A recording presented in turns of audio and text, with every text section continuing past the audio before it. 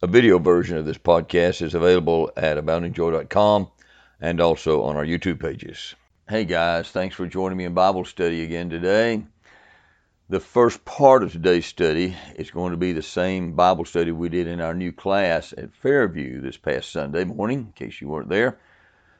And in case you're not aware yet, we have started a new Bible study class at Fairview. We call it Standing Firm. We're meeting in room 209. It's in the Family Life Center there at Fairview Baptist Tabernacle, right next to the pastor's study, actually, in Sweetwater, Tennessee. We meet at 10:15 every Sunday morning, and we would love for you to join us there. So if you're not in Bible study on Sunday morning, come check it out. You may remember, if you watched the video last week, we did an overview of the life of Joseph last week, Joseph the son of Jacob. And we walked through the final 14 chapters of Genesis, beginning in chapter 37, walking through all the way to the end of the book in chapter 50. And I'm not sure, I really don't remember if I actually used the word providence in that study last Sunday. I don't remember using it. If I did, it was just kind of popped up. I didn't intentionally use it. But it turns out that the life of Joseph is a beautiful example of the providence of God, and that's what we're thinking about today. I'm just going to take a few minutes to think about God's providence. Now, I want you to kind of try to think with me a little bit. I want you to pretend that you're meeting somebody that you've maybe never met before. Maybe you're talking to a waitress in a restaurant and she's watched you pray before your meal, and she says, well, we're not very busy right now. I want to ask you a question. Is that okay? And you say, sure. And she said, well, I heard somebody talking the other day about the providence of God, and I had no clue what they were talking about. Could you enlighten me? What are they talking about when they say the providence of God? Now, you might want to pause the video right now and just think about that for a minute. What comes to your mind? What kind of things? I mean, you don't have to give a technical definition, but just some thoughts that come to your mind. Maybe give that a little thought. And there's no wrong answer here. I'm not looking, like I said, for a technical definition here. Just some thoughts about the providence of God. Well, here's a possible definition of divine providence. It may not be the best one that could be put together, but divine providence refers to the way that our loving Father guides and directs and controls everything that happens in all of His creation, and in particular, everything that happens in our lives. Ultimately, we know that things don't just happen by sheer chance. God really is in control. Now, we don't always understand what He's doing, and sometimes we can't see what He's doing. Many times we cannot see what He's doing, but He is always at work. He's engineering the circumstances in our lives. Things are never out of control. They may feel to us that they're out of control, but from God's perspective, no, they're never out of control. And we saw an incredible example of that in the life of Joseph last week. You remember? And one of the key verses we looked at then, and it's a beautiful verse to talk about the providence of God, is Romans chapter 8, verse 28. And we know that God causes all things to work together for good to those who love God, to those who are called according to His purpose. All things.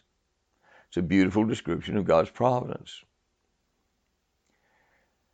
And the providence of God is just one of many, many things about God that when we try to meditate on what it means and what it implies, it just really blows our minds. I mean, when we first maybe just say briefly, you believe in God's providence, and say, oh, yeah, God's in control of everything. But we may not think about what that implies. I mean, how does God do that? Have you ever thought about that?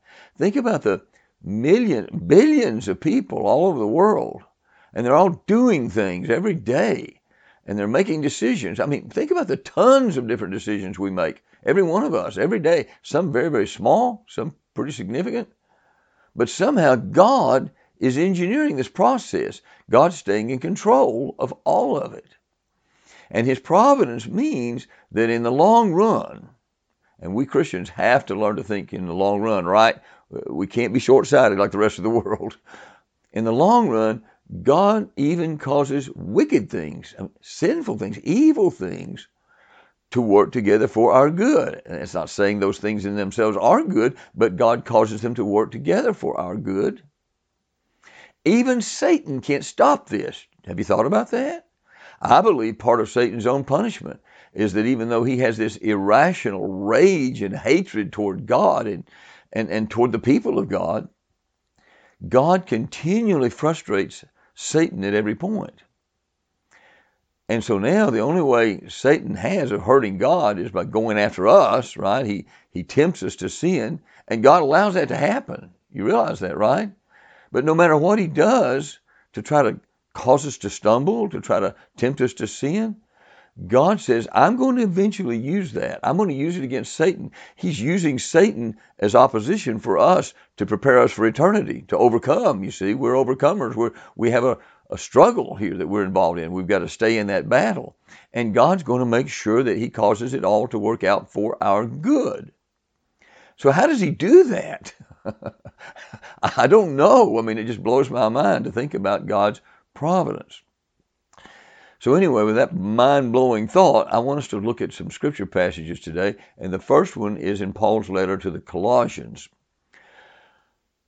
Colossians is one of Paul's letters that we call the prison epistles. You've heard of that phrase before, the prison epistles. It simply means he wrote them from prison. It was his first imprisonment in Rome. He wrote Ephesians there, and Philippians, and Colossians, and Philemon. He was under house arrest that first time. He was imprisoned again later and beheaded, but this is early, around 60 or 61 AD maybe. He was eventually released. But Colossae was an ancient city not far from Laodicea in the Roman province called Asia. Here's a map of Paul's journeys, and you can see Rome here, and then here's Asia Minor. This whole region here is called Asia Minor. We call it Turkey today. But you'll notice that there's a Roman province called Asia over there in the western part of Asia Minor. You see it there? It's easy to confuse Asia Minor with the province of Asia, obviously, but they're two different things. Asia Minor has the province of Asia inside it. The province of Asia is over on the western part of Asia Minor. They're not the same. It was a Roman province. And in the Bible, when it says Asia, usually it's talking about this Roman province. Now, I want us to zoom in there on Asia Minor, and you can see the city of Colossae there. It's only about 9 miles down the road from Laodicea. You probably remember Laodicea from reading Revelation. Remember there in chapters 2 and 3, Jesus gave John some letters for each of these 7 churches. And Laodicea had a horrifying letter, you remember in chapter 3. I like for us to look at maps like this from time to time just to kind of keep ourselves anchored. It reminds us that we're not just reading stories that somebody made up. We're talking about historical events. These are real places that are on the earth, and these are real events that took place in real time, real history. It's not some kind of fabrication or myth. And I think when we look at the maps and think about the dates, it helps us anchor that a little bit. But Paul begins this letter to the Colossians with a brief introduction, very common for Paul. But in this introduction, he greets them, and then he expresses his gratitude for them because they've been very faithful, and he's heard about their faithfulness. The next part of chapter 1 contains a wonderful, wonderful prayer. Of course, it's a prayer that Paul prayed for the Colossians, but it's also inspired by the Holy Spirit. We know that because it's part of Scripture, right? So this is a wonderful prayer for us to be praying today. In the confusing days we're living, I think as we look at it, you'll agree this is an awesome prayer for us. A little over 5 years ago, I think it was February 2016, there were a few men who agreed to meet with me in our living room each Saturday morning at 6 o'clock in the morning for prayer on Saturday morning. We're still meeting, some of us are. And our primary prayer request was for wisdom. And it was because of what was happening in our culture. We realized things were happening that were very confusing. And so as we prayed, we quickly decided this passage would be a great theme passage for our prayer group. And so some of us memorized it, but it's an incredible prayer, and we're going to pick it up in verse 9. And so from the day we heard, we have not ceased to pray for you. Now when he says the day we heard, he's talking about the day he heard about their faithfulness, the day he heard about the fruit that the gospel is bearing there in Colossae. And he's excited about that, and he's praying for them. Now, pay really close attention to this prayer and see if you don't agree. It's an especially good prayer for these confusing times we're living in today. Because if we're going to stand firm, and that's the name of our class, Standing Firm, if we're going to truly stand firm, we're going to need God's wisdom. We can't do it in our own strength. We need God's strength and God's wisdom. And if you ever wondered what's a really good way to pray for God's wisdom, I just don't think you could come up with a better prayer than this one. It's wonderful. It's Spirit inspired. And it's really worth memorizing, guys. Look at this. Asking that you may be filled with the knowledge of His will in all spiritual wisdom and understanding. That you may be filled with the knowledge of His will in all spiritual wisdom and understanding. I mean, we could stop right there and say, okay, that's the end. That would be a powerful prayer. But He's not done. Verse 10. So as to, in other words, when we get full of God's wisdom, this is what's going to happen. In other words, He's saying, in order that we may walk in a manner worthy of the Lord, fully pleasing to Him, bearing fruit in every good work, and increasing in the knowledge of God. When He prays that they will bear fruit in every good work, I think our mind ought to go back to what Jesus said in John 15. You remember that famous passage where Jesus said, look, I'm the vine, you're the branches. You can't bear fruit apart from me. You remember that? Let's look at it. John 15, He says in verse 4, abide in me, and I in you. As the branch cannot bear fruit by itself, that makes sense. You can't have a grape branch laying over on the ground bearing fruit unless it abides in the vine. Neither can you unless you abide in me. I, Jesus said, am the vine. You are the branches. Whoever abides in me and I in him, he it is that bears much fruit. For apart from me, you can do nothing. And so Paul is praying that they will have God's wisdom so that they can live lives that are pleasing to God and so that God can produce fruit through them that will, of course, bring God glory. Now, isn't that what we all want, really? I mean, if you're one of God's kids, that's what we want, isn't it? We realize we've got an awesomely wonderful Father, God, our Father, through Jesus. And we know that anything good that happens on this earth, anything good that happens in my life, He's the cause of it. And so we offer ourselves to Him so that He can use us to produce fruit. And some good things can happen. And He can get glory through us. Not us. We don't need that glory. Even if people brag on us or tell us good things about ourselves, we need to always remember, wait, it's not really me. It's this God doing this. I'm just a branch. He's the vine. He's producing the fruit. But this is a wonderful prayer for all of us, especially in these confusing days. But He's still not done. Let's go on. Verse 11. He prays for their strength. Look at this. May you be strengthened.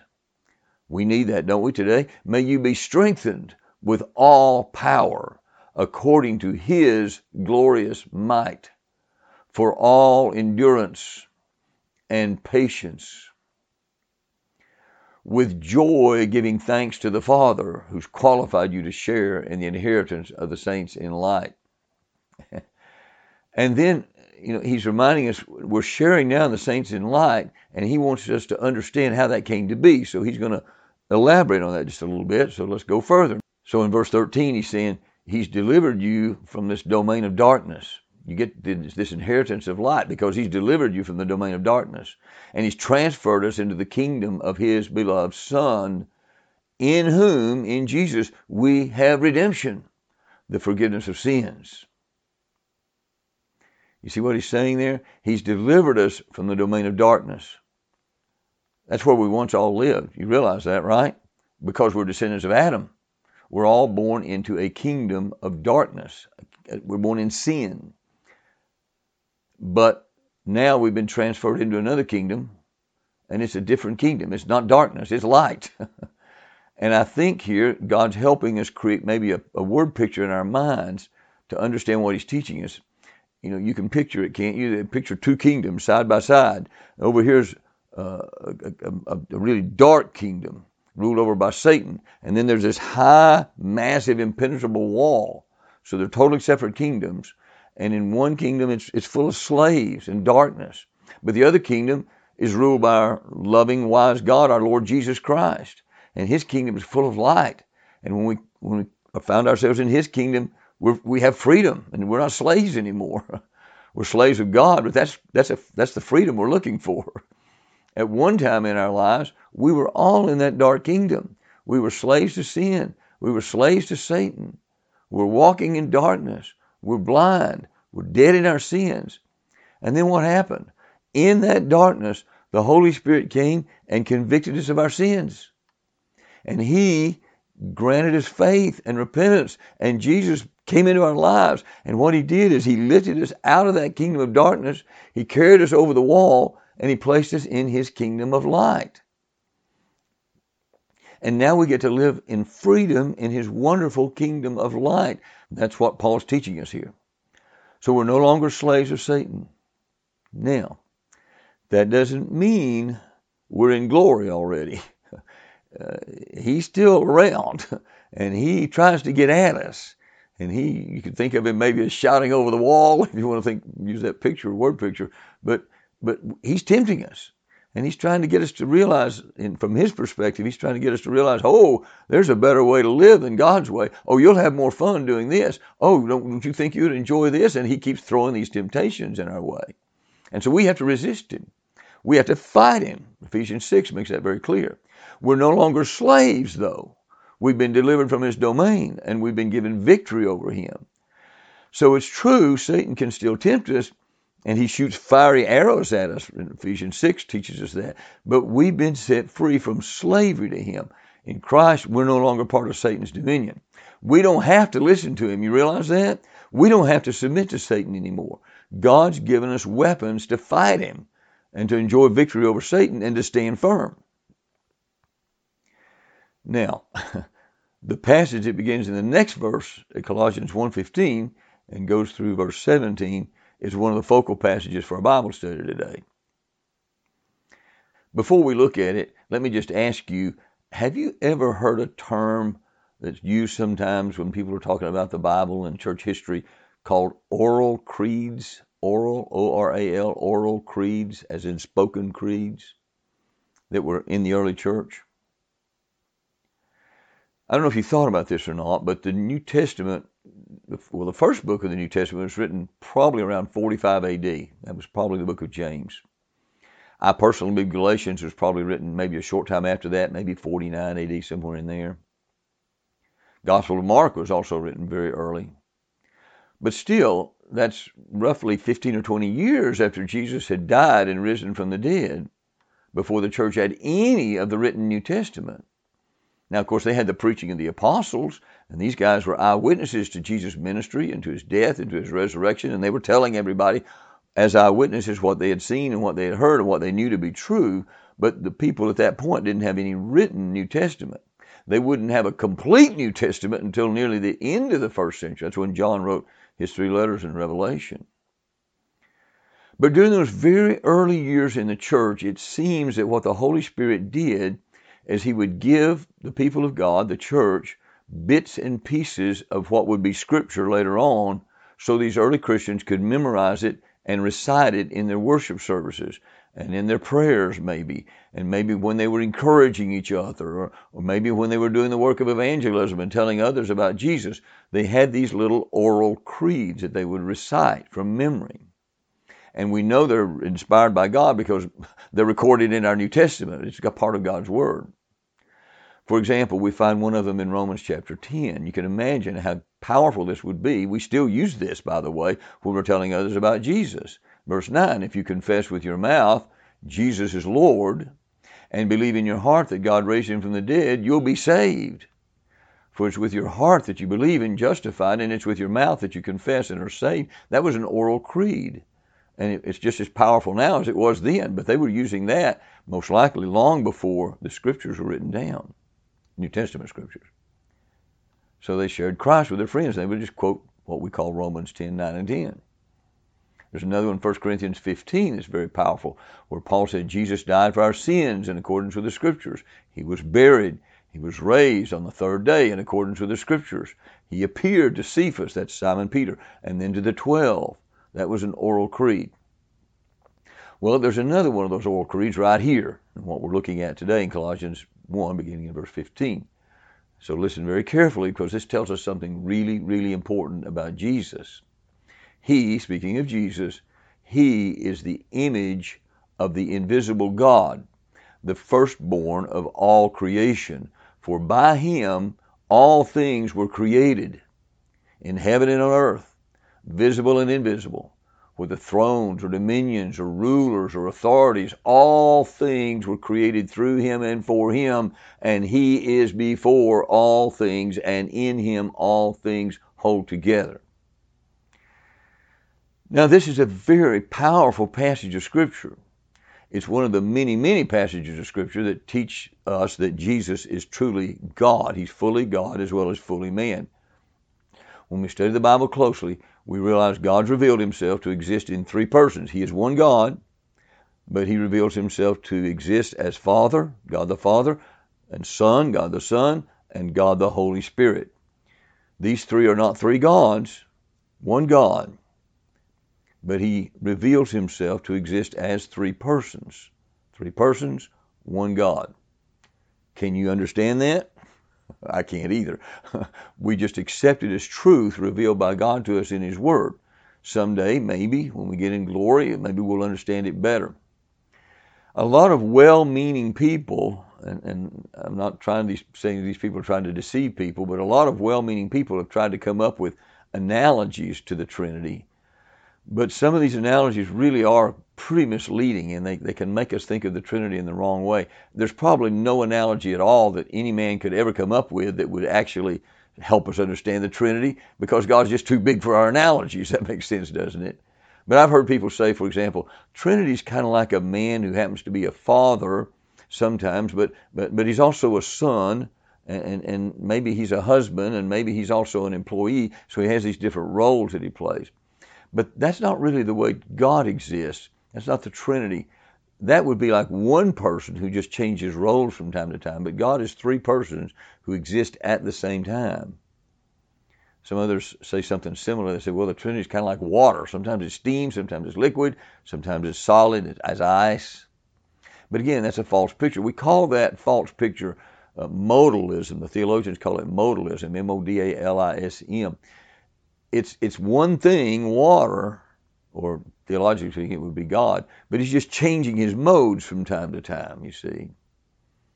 Sometimes he's the Father, sometimes he's the Son, sometimes he's the Holy Spirit. But that's not the way God exists. He exists as one God, three persons all the time. I've heard others say, well, the Trinity is kind of like an egg.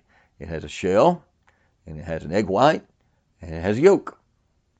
But that's not a good illustration, because that would make God three gods. You know, those are like three separate things. They're not at all the same.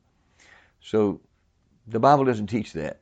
It teaches Jesus is both fully man and fully God. It teaches the Holy Spirit is fully God. Of course, God the Father is fully God. They're the same God, but they're three persons. And there's no analogy that can quite fit. I will take a real gamble here, a risk. I probably shouldn't say this, and someday I may decide to rebuke myself for even sharing this kind of thing. But I think it may be a little closer to the truth, in my mind anyway, but it's my little finite brain trying to wrap around this. So let's pretend for just a minute, as you watch this, that you and I are both omniscient as God is, okay? So everything that you know, I know, because we both know everything there is to know, which means everything in your mind, I know, and everything in my mind, you know. And suppose we're in total agreement. We're in complete, perfect agreement. In a sense, you could say, well, that sounds like one being, doesn't it? Even though we're two different persons. But even that analogy, I don't think any analogy is really going to work. Our little brains just can't wrap around the fact that God is one God and three persons. But here in verse 16, he couldn't be more clear in the truth about Jesus. He is God, for by him all things were created. And then he just emphasizes, I'm not just talking about physical things. He said, in heaven and on earth, visible and invisible, whether thrones or dominions or rulers or authorities, all things were created through him and for him. And then verse 17, he underlines it. He is before all things. That means he's God. And in him all things hold together. Now that's important too. He gives us a little bit more about Jesus here, a little bit more information, a little bit more revelation. Jesus is the one who keeps this universe from flying apart. You see that? In him all things hold together. And Jesus is the one that keeps the lives of his people from falling apart too. He keeps our lives together. He's not just a creator God who fires up this incredibly awesome, beautiful, complex creation that we live in, and then he just goes away and leaves it alone. That, by the way, is what the deists teach. You've heard of deists. They believe in God, but they don't believe he's involved in our lives. But God is involved in our lives. He's involved in all of his creation. He's the one holding it all together. So Jesus is clearly the creator. He's not a created being. Remind us a little bit of what John the Apostle wrote in the first chapter of the Gospel of John. He said, in the beginning was the Word, and the Word was with God, and the Word was God. The same was in the beginning with God. In other words, that kind of hints at the Trinity there. It doesn't mention the Holy Spirit here, but how can you be both God and with God? Well, because God the Father is God, God the Son is God, two persons, one God. He is God and he's with God. The same was in the beginning with God. All things were made by him. He's repeating what Paul said there in Colossians. All things were made by him, and without him was not anything made that was made. So Jesus is clearly not created. All things were made by him, and without him was not anything made that was made. Jesus was not created. If Jesus had been created, verse 3 would be false. You understand that? It's very important. To emphasize his deity a little bit later in chapter 10, John records this event. Jesus said to the Jews, I and the Father are one. And the Jews picked up stones to stone him. Why were they going to stone him?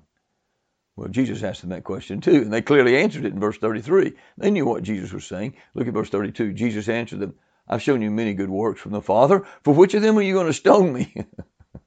And the Jews answered, it's not for a good work that we're going to stone you, but for blasphemy, because you, being a man, make yourself God. They understood very clearly what he was saying. He was claiming to be God, because he is God. Hebrews chapter 1 says this, but of the Son, he says, talk about Jesus, the Son, he says, your throne, O God, God the Son, is forever and ever. The scepter of uprightness is the scepter of your kingdom. Paul wrote this to Titus, looking for that blessed hope. He's talking about Jesus coming back again, the blessed hope, and the glorious appearing of the great God and our Savior, Jesus Christ. Jesus is God, clearly, fully God. It may trouble some of you when you see in verse 15 that it says he was the image of the invisible God. And you say, wait a minute, that image, that doesn't sound like maybe fully God. That sounds like a picture of God or something less than God. Maybe it's just a picture. Maybe it's just an image that's somehow less than God. And what we have to do here is a little bit of Greek study, because the word image, the Greek word is icon, and it's certainly a common and literal translation of the Greek word icon. But it came to mean in the Greek also something that we might use the word manifestation to describe. The idea would be this: God is spirit. And so he's invisible to our physical eyes. You cannot physically see Jesus. But Jesus really is God manifested in the flesh. He is the image of God. We couldn't see God if Jesus hadn't manifested himself in the flesh. So that means he's the image, he's a manifestation of God. Now he has eyewitnesses. Now he's visible. So he's this image, he's the manifestation of the invisible God in visible form. Another word that can cause problems in verse 15 is the word firstborn. Because when we hear that word firstborn, we think, okay, that means the oldest son, he's the firstborn. But that means there was a time before he was born. If he was born at all, it was a time before he was born. And so we may think, well, somehow he's a being less than God that came into being but is not eternal. But again, the Greek word which translates into our English firstborn, prototokos, was used to indicate the eldest son at times, but partly because of that, it came to have a bigger meaning. It came to mean the most important person, or the one who is highest in rank, or the one who has dominion. So you can see how that happened, because in the Bible times, it was common for the oldest son to be the most important and the highest in rank and have dominion over the rest of the family under the father. So people will confuse that. Jehovah's Witnesses are a classic example of people who confuse that. They will try to use this verse to try to prove that Jesus is less than God. They believe, by the way, that Jesus is just an exalted angel. In fact, they believe he's the same one who's called the Archangel Michael in the Old Testament. They believe he was created at the same time Lucifer was created. So he's not eternal God. Lucifer, of course, became the devil. And so when they come to this verse, they're trying to appeal to this idea of firstborn. They say, well, if he was firstborn, he must have had a beginning at some point, and he began at the same time Lucifer did. So they're ignoring the full meaning of this word, firstborn, and they're also ignoring a whole lot of other scriptures. It's just amazing how they try to explain so many clear scriptures away. Several years ago, I had an interesting experience over a period of months. There were some Jehovah's Witnesses that came to my door one day, and I was home alone, but I had a little time, and I thought, well, maybe the Lord will choose to use me to help them see some of his truth. So I invited them in, praying in my heart that God would use me. And we spent some time. They questioned me, and I questioned them. We talked, and I tried really hard to be very gracious and loving and kind to them, and I think they appreciated that. I think they're used to being treated kind of rudely by a lot of us. But they stayed maybe an hour or so, and then they finally felt like they had to leave. And as they got up to leave, obviously nobody changed their minds, but I said, if you want to talk some more about this, I'll be glad to talk. You can come back. Well, they were kind of surprised, and they said, sure. And then so over a period of months, they came back to visit me almost every week.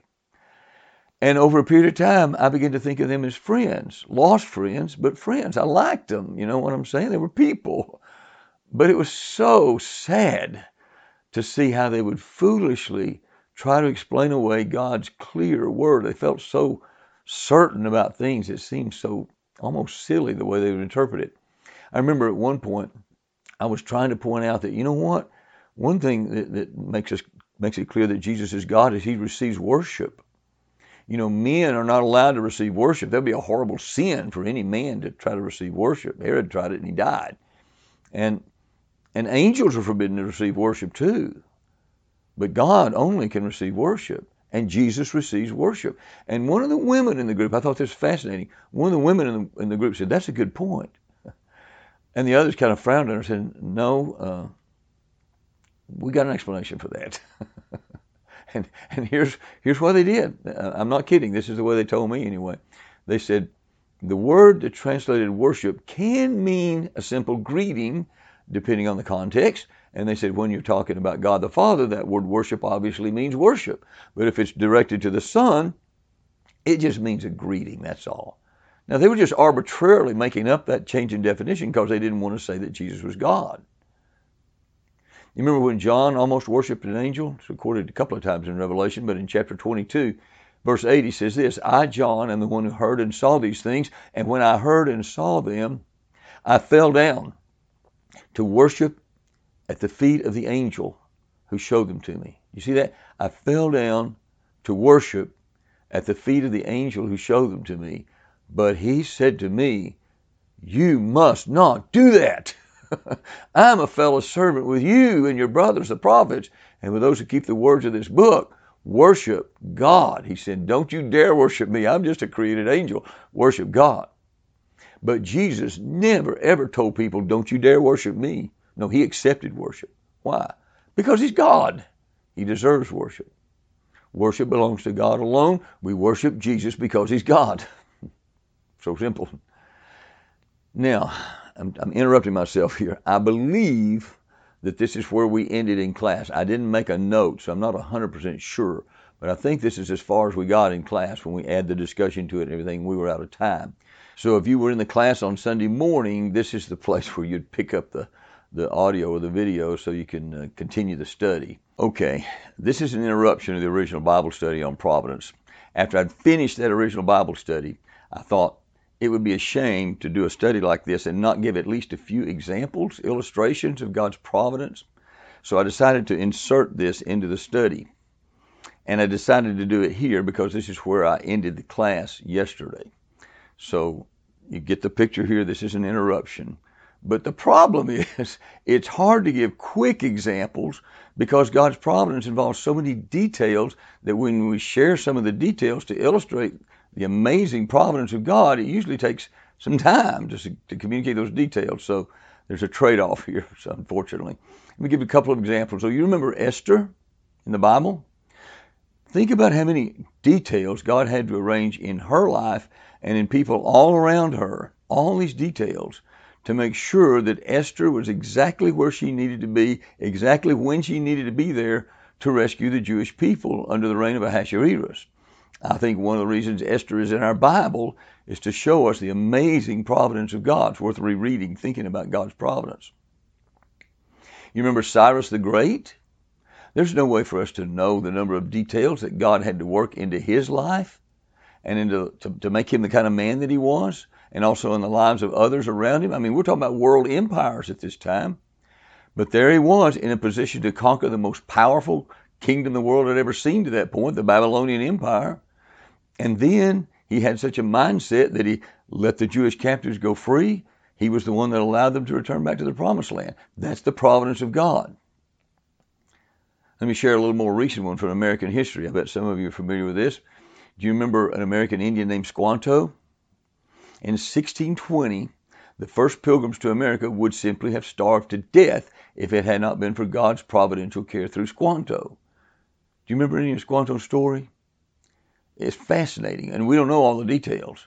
But in the year 1614, he was kidnapped by an English explorer named Thomas Hunt, who took him across the Atlantic Ocean back to Europe. He was going to sell him as a slave, sold him in Spain. You know who bought him? A group of Christian monks who educated him and taught him about Jesus.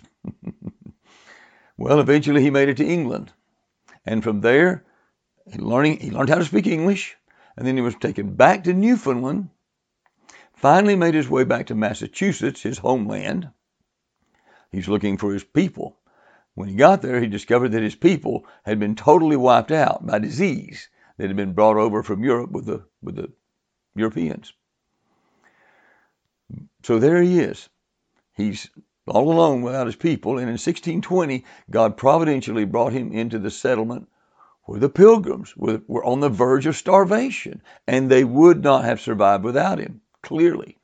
William Bradford said he was a special instrument sent from God for their good beyond their expectation. He taught them how to grow crops. He taught them how to find eels by stomping in the mud. He taught them how to do fur trading. He spoke English so he could serve as a translator between the pilgrims and other nearby Indians. And he served as their guide until his death in 1622. We cannot begin to imagine how unlikely all these events would have happened even in our day, much less in those days with such primitive transportation and communication. Isn't that amazing? That kind of thing doesn't happen by sheer chance. It's the providence of God. Let me share one more illustration, personal example. In 1957, my Grandpa Payne led me to the Lord. I was 10 years old, and it was in his home in Florida. And as he shared the scriptures with me, he used a great big old family Bible that he and my grandma owned to show me and tell me how to become a Christian. In those days, it was pretty common for families to have a huge family Bible, and they kept all the birth records and marriage records and death records there in that family Bible. But like I said, I was 10 years old, 1957. Now, I'm not sure how long they'd had that Bible, but I never thought of it again. They eventually moved from Florida back to Tennessee, where they had lived originally. They eventually moved back to Florida and then back to Tennessee. And while they were in Florida and while they were in Tennessee, they moved several times to several different homes. And as they grew older, they eventually sold the home they were living in at that time to one of their daughters. She was my aunt, of course. And eventually my grandparents died, and so did my aunt. And that home that they had lived in went to her only son, one of my cousins. He used the home as collateral to borrow as much money as he could on the home, and then he allowed the home to go into foreclosure. He lived in another state. He did not live in Tennessee. And he came one time back to the home to move out some of the furnishings and things. But when we learned it had gone into foreclosure, we learned it by a gentleman, a man we did not know at all, from the company who had foreclosed on it. But since we lived next door, he thought we might be interested in purchasing it. So he just knocked on our door and introduced himself and told us all about it. Well, it turned out that we were able to purchase the little house. That was in 2009. And we went down and looked at the little house, and it was still pretty junked up. There were lots of plastic grocery bags lying on the floors throughout the house. It wasn't fixed up at all. And as we were looking through the house, and when one of the empty bedrooms, several of those plastic bags just strewn across the floor like trash on the floor, I mindlessly kind of swept my foot at one of the bags and realized it wasn't empty. There was something in it. And I looked inside, and you know what was there? That old family Bible that my grandpa had used to lead me to the Lord. And I thought, how did this happen? It's amazing. How did this happen? In 1957, it had come into my life in a very powerful way, and then it had been gone from my life for 52 years. And here it was, after a chain of very unlikely events, really, that took place over a half a century, and there it is, lying on the floor right in front of me. Now, that may seem like a small thing to you, and I guess compared to the great events of history, it is. But it's the providence of God. All right, let's go back to the original study. So let's read on here in verse 18. He, Jesus, is the head of the body, the church. He's the beginning, the firstborn from the dead, that in everything he might be preeminent. For in him, listen carefully, all the fullness of God was pleased to dwell. And through him to reconcile to himself all things, whether on earth or in heaven, making peace by the blood of his cross. Verse 19 says, in him all the fullness of God was pleased to dwell. And the word fullness implies the complete totality of God. He is fully God. By the way, to underline this, he repeats it in chapter 2. God underlines things by repeating them sometimes. And in chapter 2, he says, for in him, in Jesus, dwells not just some, but all the fullness of the Godhead bodily. Fully God. So Jesus is God. And as God, as he's made it clear, he's holding all things together in his universe. This is providence. The next focal passage in the Old Testament is Psalm 103. Psalm 103 is a powerful psalm of praise and worship. It's written by King David, and it begins with a very, very familiar words. Many of us have quoted these words many times. There are songs that use these words. And the first words of Psalm 103 are actually a call to worship.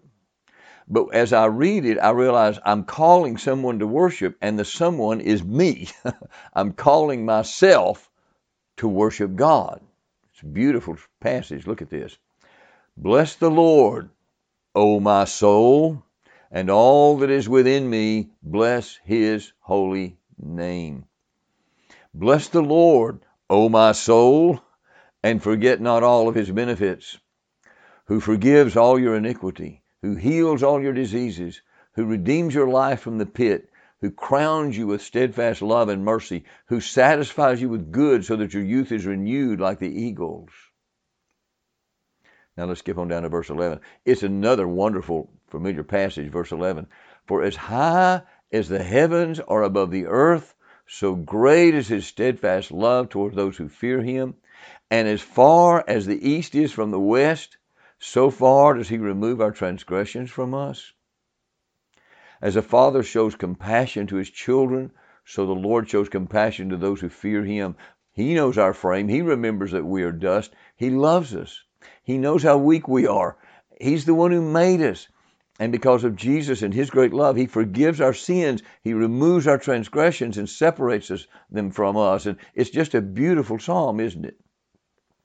Now, the focal passage picks up at verse 15, but I couldn't resist reading those earlier verses. Listen, verse 15. As for man, his days are like grass. He flourishes like a flower of the field, for the wind passes over it and it's gone, and his place knows it no more. But, listen, the steadfast love of the Lord is from everlasting to everlasting on those who fear him, and his righteousness to children's children, to those who keep his covenant and remember to do his commandments. The Lord has established his throne in the heavens, and his kingdom rules over all. That's providence. God's providence is at work. So he's making the point in verse 15 that we're all in physical bodies. They will soon pass away like wildflowers. They're very beautiful for a brief time. Then they pass away. They're gone. Our bodies are the same way. In verse 17, he reminds us that the Lord's continuing love for us continues from everlasting to everlasting, forever, from eternity past to eternity future. He will always love us. He loved us before we were born. He loved us in eternity past, and He loves us now, and He will continue to love us if we're in Him, because we're going to live with Him forever. His love is eternal. And in verse 19, we see in this passage this clear connection to God's providence. He's the Lord. He's the King. He has a throne. It's established in the heavens, and His kingdom rules over everything, over all. He's actively involved in His creation. He's tending it. He's ruling over it. He's in control of it. He's not just ruling over part of it. He's ruling over all of it. That should give us great comfort. Because when I'm in a situation that seems impossible, and we'll get there from time to time, don't we? You've been there, haven't you? You find yourself maybe even thinking or tempted to say, God, where are you? What's going on? Don't you see what's happening here? Do you care? Do you even know? Are you even here?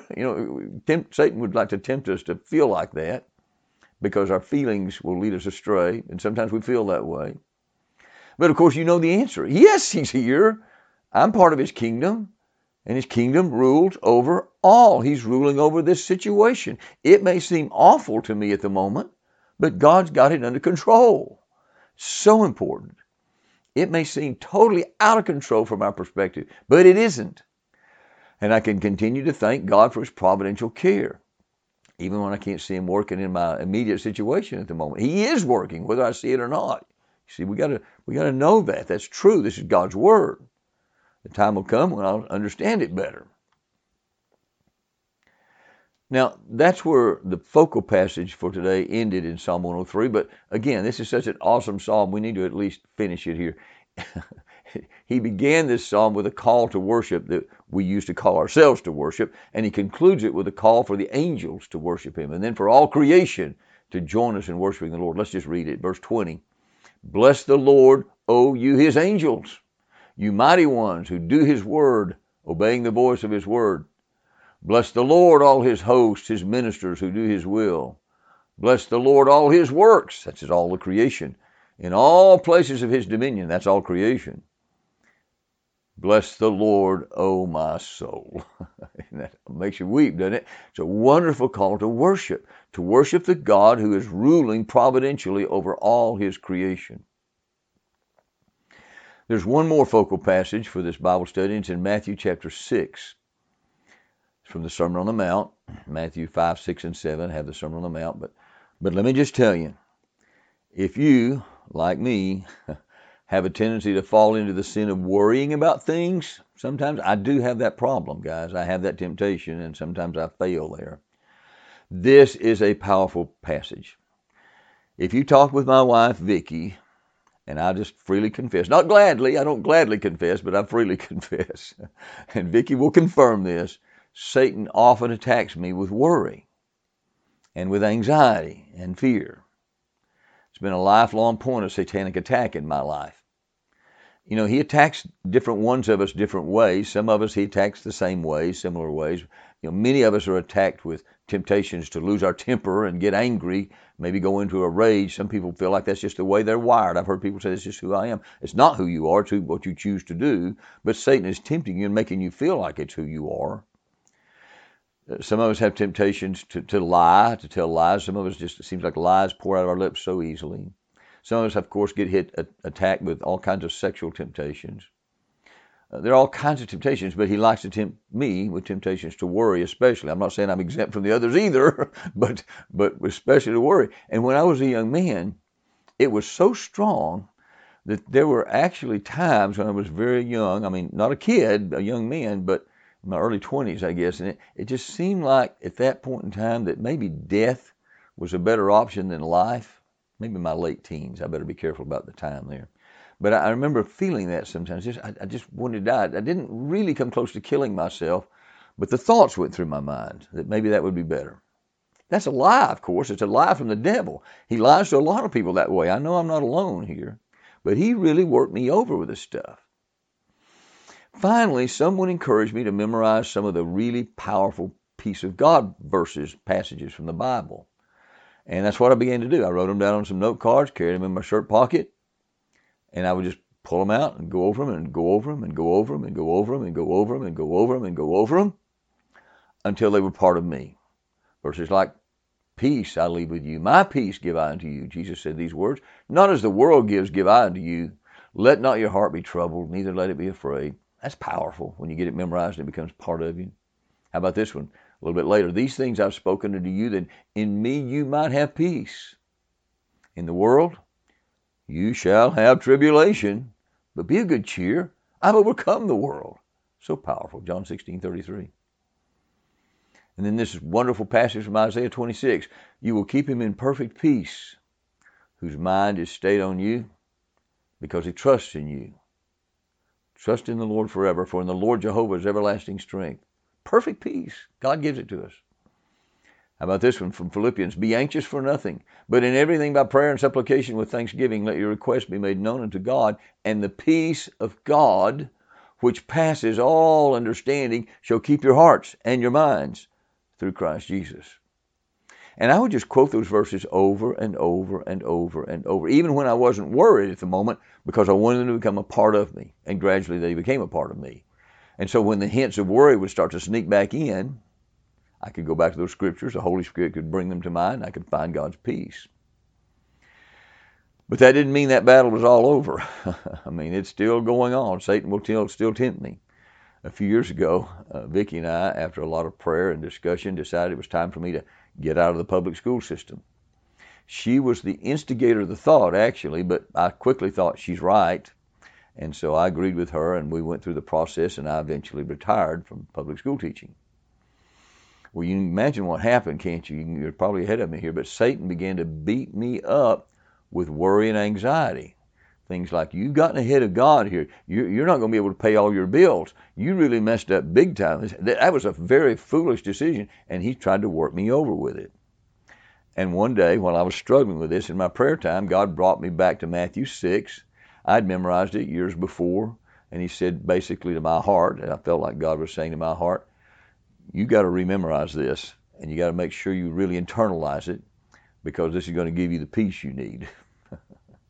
And this passage reminded me so powerfully of God's providential care and the obvious truth that I just don't have anything to worry about. I really don't. I need to make wise decisions, but there's no need to worry when things seem a little weird to me or a little difficult or confusing or whatever.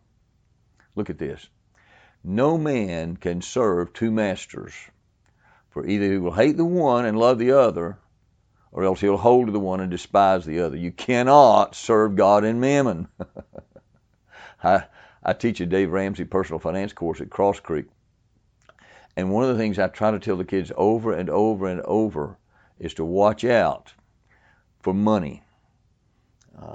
Whatever money you have, some of us have a lot, some of us have very little, but it's a blessing from God, and it's a valuable resource if we will see it as a tool and a servant, and we can use it to bring glory to the Lord. Ultimately, we need to remind ourselves quite often, it doesn't belong to me anyway. It all belongs to God, right? We're just stewards for a while of some stuff. So it's a wonderful resource, and it can be a wonderful blessing, but it makes a terrible God. Have you heard that before? And way too many people make it into a God. And if they have it, they think that's the source of my security, and they worship it. They may not bow down to it, but that's practically they do. They may see it as the thing that's actually protecting them in life. That's their God.